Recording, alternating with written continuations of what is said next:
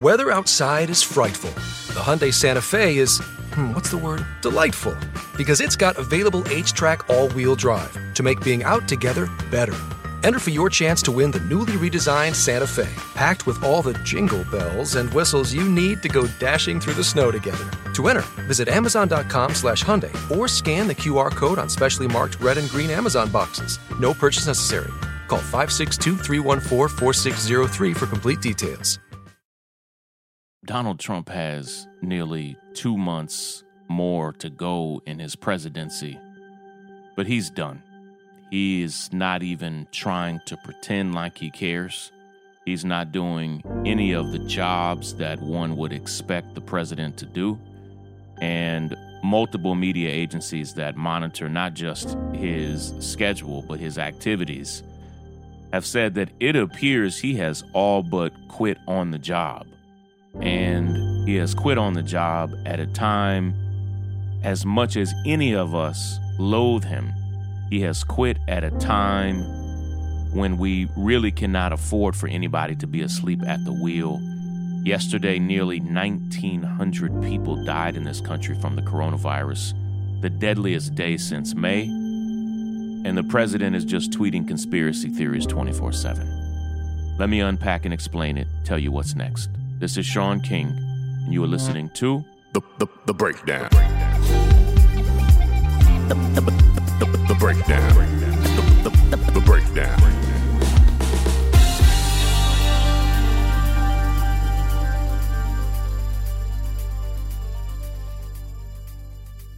I truly don't think that Donald Trump ever actually wanted to be president of the United States. I think he wanted to win the position. He wanted to win the race. I think that more than anything, he wanted to smear Obama. I think he wanted to defeat Hillary Clinton. I think he wanted to defeat Joe Biden and say he did that. But he has never seemed up for the job, up for the work that it requires. Of course, he's full of bluster and lies and bravado, saying that no one has ever done a better job than he has done, which is even really just too ignorant to respond to with any substantive critique. It's a hell of a job. Like I just want to lay that out there. Being president in 2020, being president in 2021 for Joe Biden, for Kamala Harris, is not an easy job at all. The pandemic is fully out of control now. And that has everything to do with the president of the United States. Of course it does. But the United States is also a deeply complicated country with 50 very different states, with a political divide that's as serious and a deep canyon between parties and people groups as we've ever had. And I don't think that even if you took away the pandemic, if you took away all of it, I don't think that 2020 is an easy time for anybody, Republican or Democrat, Trump or otherwise, to be president. I don't think it's an easy time for anybody to be president anywhere around the world. My problem continues to be that he has never shown a serious dedication to the actual work of the position. It's been more about him being kind of a bully that uses the position as a way to just amplify his cultural ideas in the world, not to advance serious, credible policies on the economy, on the environment, on jobs, on policing, on mass incarceration, on the pandemic, on whatever it is. And these 2 months after you lose, after an incumbent loses, or even just the final few months of someone's term in the White House, even Obama's final 2 months, even though he didn't lose, but after the elections were over and Hillary Clinton lost and Donald Trump won, Obama had these final 2 months. They are actually, people often call them like lame duck months they're actually very, very serious. And there are two primary roles, two primary tasks that are supposed to happen in these final 2 months.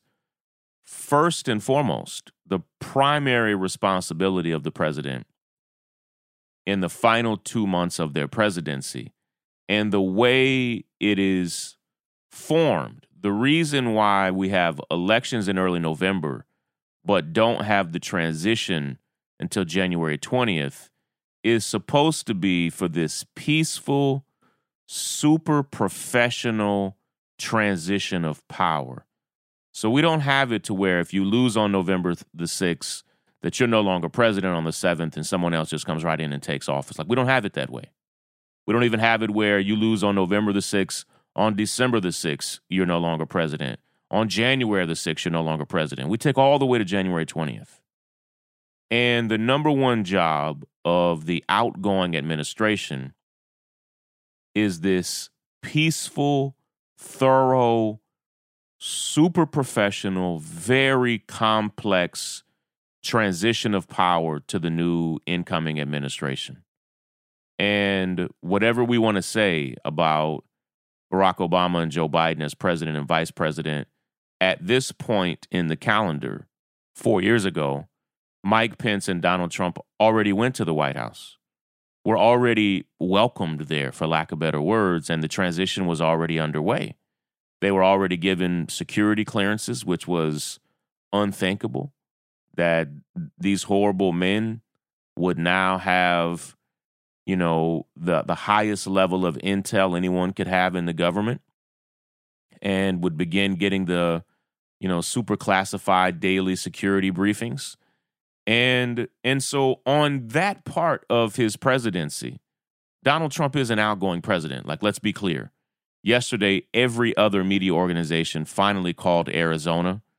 Arizona, the margin of victory now is outside of their standard of a recount. And so no matter any way you look at it, even if Donald Trump now somehow, which is not going to happen, I talked about this at great length yesterday, he can't flip Georgia, he can't flip Pennsylvania.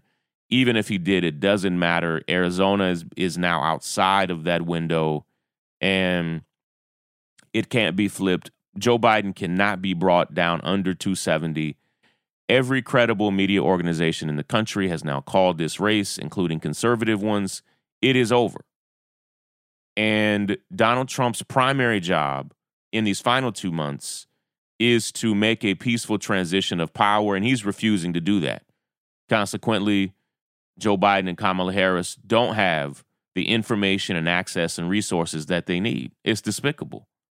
In fact, in a report on 9/11, September 11th of 2001, it was said that it took the transition so long for George Bush to take power because of the contested election in Florida that it destabilized his early presidency. It wasn't to blame 9/11 on that destabilization, but there was not enough time to thoroughly transfer the information over the way that it should have been. And the 9/11 Commission said it was a contributing factor in the lack of information spread among agencies, among administrations.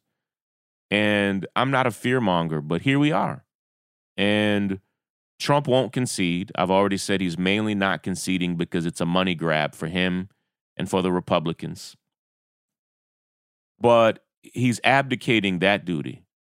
Secondarily, when you are president in a particular year and time. If you are president in 1865, you're president during the Civil War. And being president during the Civil War is not the same as being president in 1957. The times are very different. And there are some things that are similar from presidency to presidency, but you are also president at a very specific time. And Donald Trump is president during the deadliest pandemic in modern American history, the deadliest pandemic in 100 years. Now, 250,000 people have died. Experts are now saying that they believe nearly 100,000 more people could die over the next 2 months. Yesterday was the deadliest day of the pandemic since May, and we are crossing the period where it may rival the deadliest days ever. Hospitals are overwhelmed. Hospitals in South Dakota are so overwhelmed that public health experts have granted nurses who have the coronavirus to continue being nurses as long as they're asymptomatic. And public health experts around the country are saying, hold on. You can't have nurses with the coronavirus. They will infect patients. That's how bad it is in South Dakota right now. And it's this bad all over the country. In El Paso, Texas, they've already said they literally have no more ICU beds, and they're life-flighting people to hospitals all over Texas. And it's getting worse and worse and worse by the day. As we get numbers for today and tomorrow, people are saying we're only a few hours away from crossing 2,000 people dying a day. And he's doing nothing. He is not, according to experts who've said so publicly, he's not even attending any of the briefings about the coronavirus. He's no longer even speaking about it publicly as if it even exists. And all he's doing 24/7 is literally tweeting Fox News videos and conspiracy theories about the election. He has abandoned his post. He has completely abandoned his responsibilities. For all intents and purposes, while he has been a horrible president for 4 straight years, I don't know that he's ever been as bad as he is today, at this moment, where he has basically bailed out. Like, it is the equivalent of falling asleep at the wheel, except the wheel is the country, and the country is in a deadly, contagious pandemic, and he's bailed. I sincerely wish that Joe Biden and Kamala Harris could just take over today. And again, I say this as someone who has been critical of both of them. I believe concerning the pandemic that they will never fall asleep at the wheel, that we'll have critiques of their decisions, of their policies. I have some critiques already. In Joe Biden's coronavirus team, he did not include a single nurse. And the national nurses unions are like, hold on. We are the primary people on the front line. Why is there not a single representative from our profession in your coronavirus plan, in your team? So, yeah, we can still have critiques. But I believe Joe Biden's worst day in the pandemic will be better than Donald Trump's best day with the pandemic. But he has bailed. And earnestly, sincerely appears to have quit. And that makes perfect sense. Even his own children have said to the press over the past few days that he's a bad loser, a sore loser.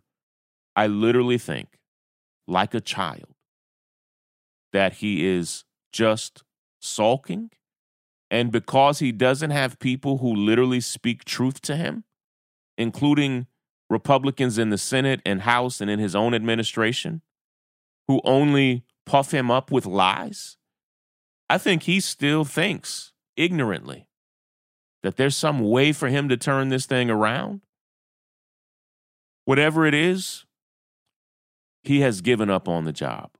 And it's one of the most disgusting moments I think I've ever seen from an American president. I mean, there are many. There's a long list. But seeing someone completely bail out, quit, and instead just have Twitter fingers, it's like, oh, okay. You're not even pretending at this point to care about the country, to care about your opportunity to lead, in the final 2 months, you'll have this power. And let's be clear, he'll never have this power again. He can talk about how he's running in 2024, whatever. Go for it. He'll never have this power again. Listen, everybody, I want you to be as careful as humanly possible. I am disgusted and even discouraged that this pandemic is back almost to its worst point again. While it's bad in some other countries right now, like when I have to put bad in air quotes, because their bad days literally rival our best days. I mean that seriously, mathematically.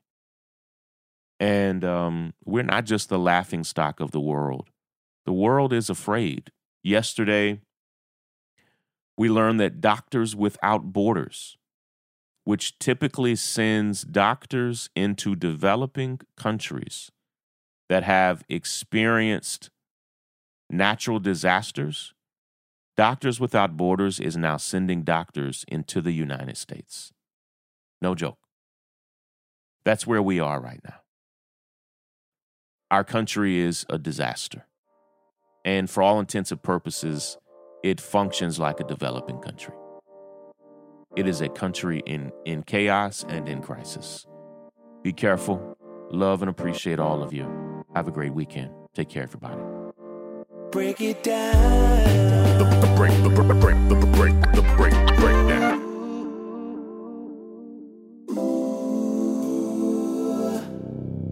It's the pathway to freedom that's leading to the North Star.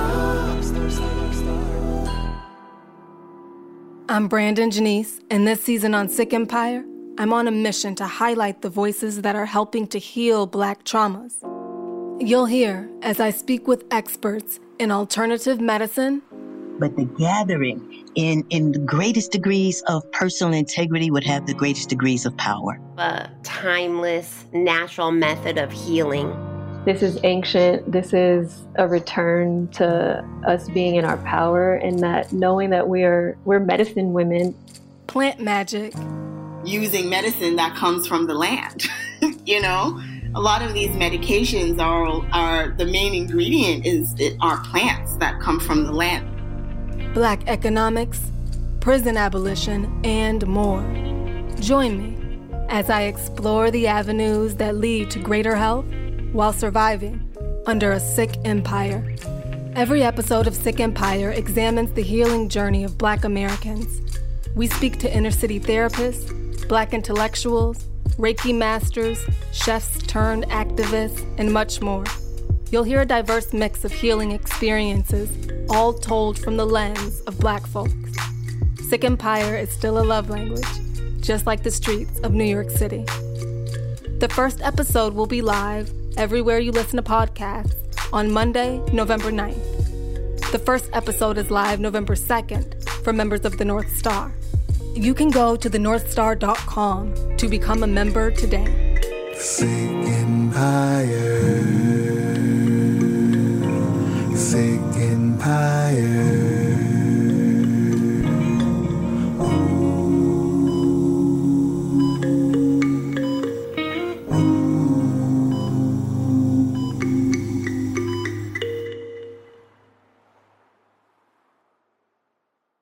As you make plans this season, consider convenient COVID-19 testing from Quest. Get the same test hospitals use without a doctor visit. Simply order online, select from drive-through or at-home options, and get the results sent securely to your phone or computer. It's a great fit for your busy life. With over 20 million COVID-19 tests processed, you can count on Quest. So order your test today at questcovid19.com. That's questcovid19.com.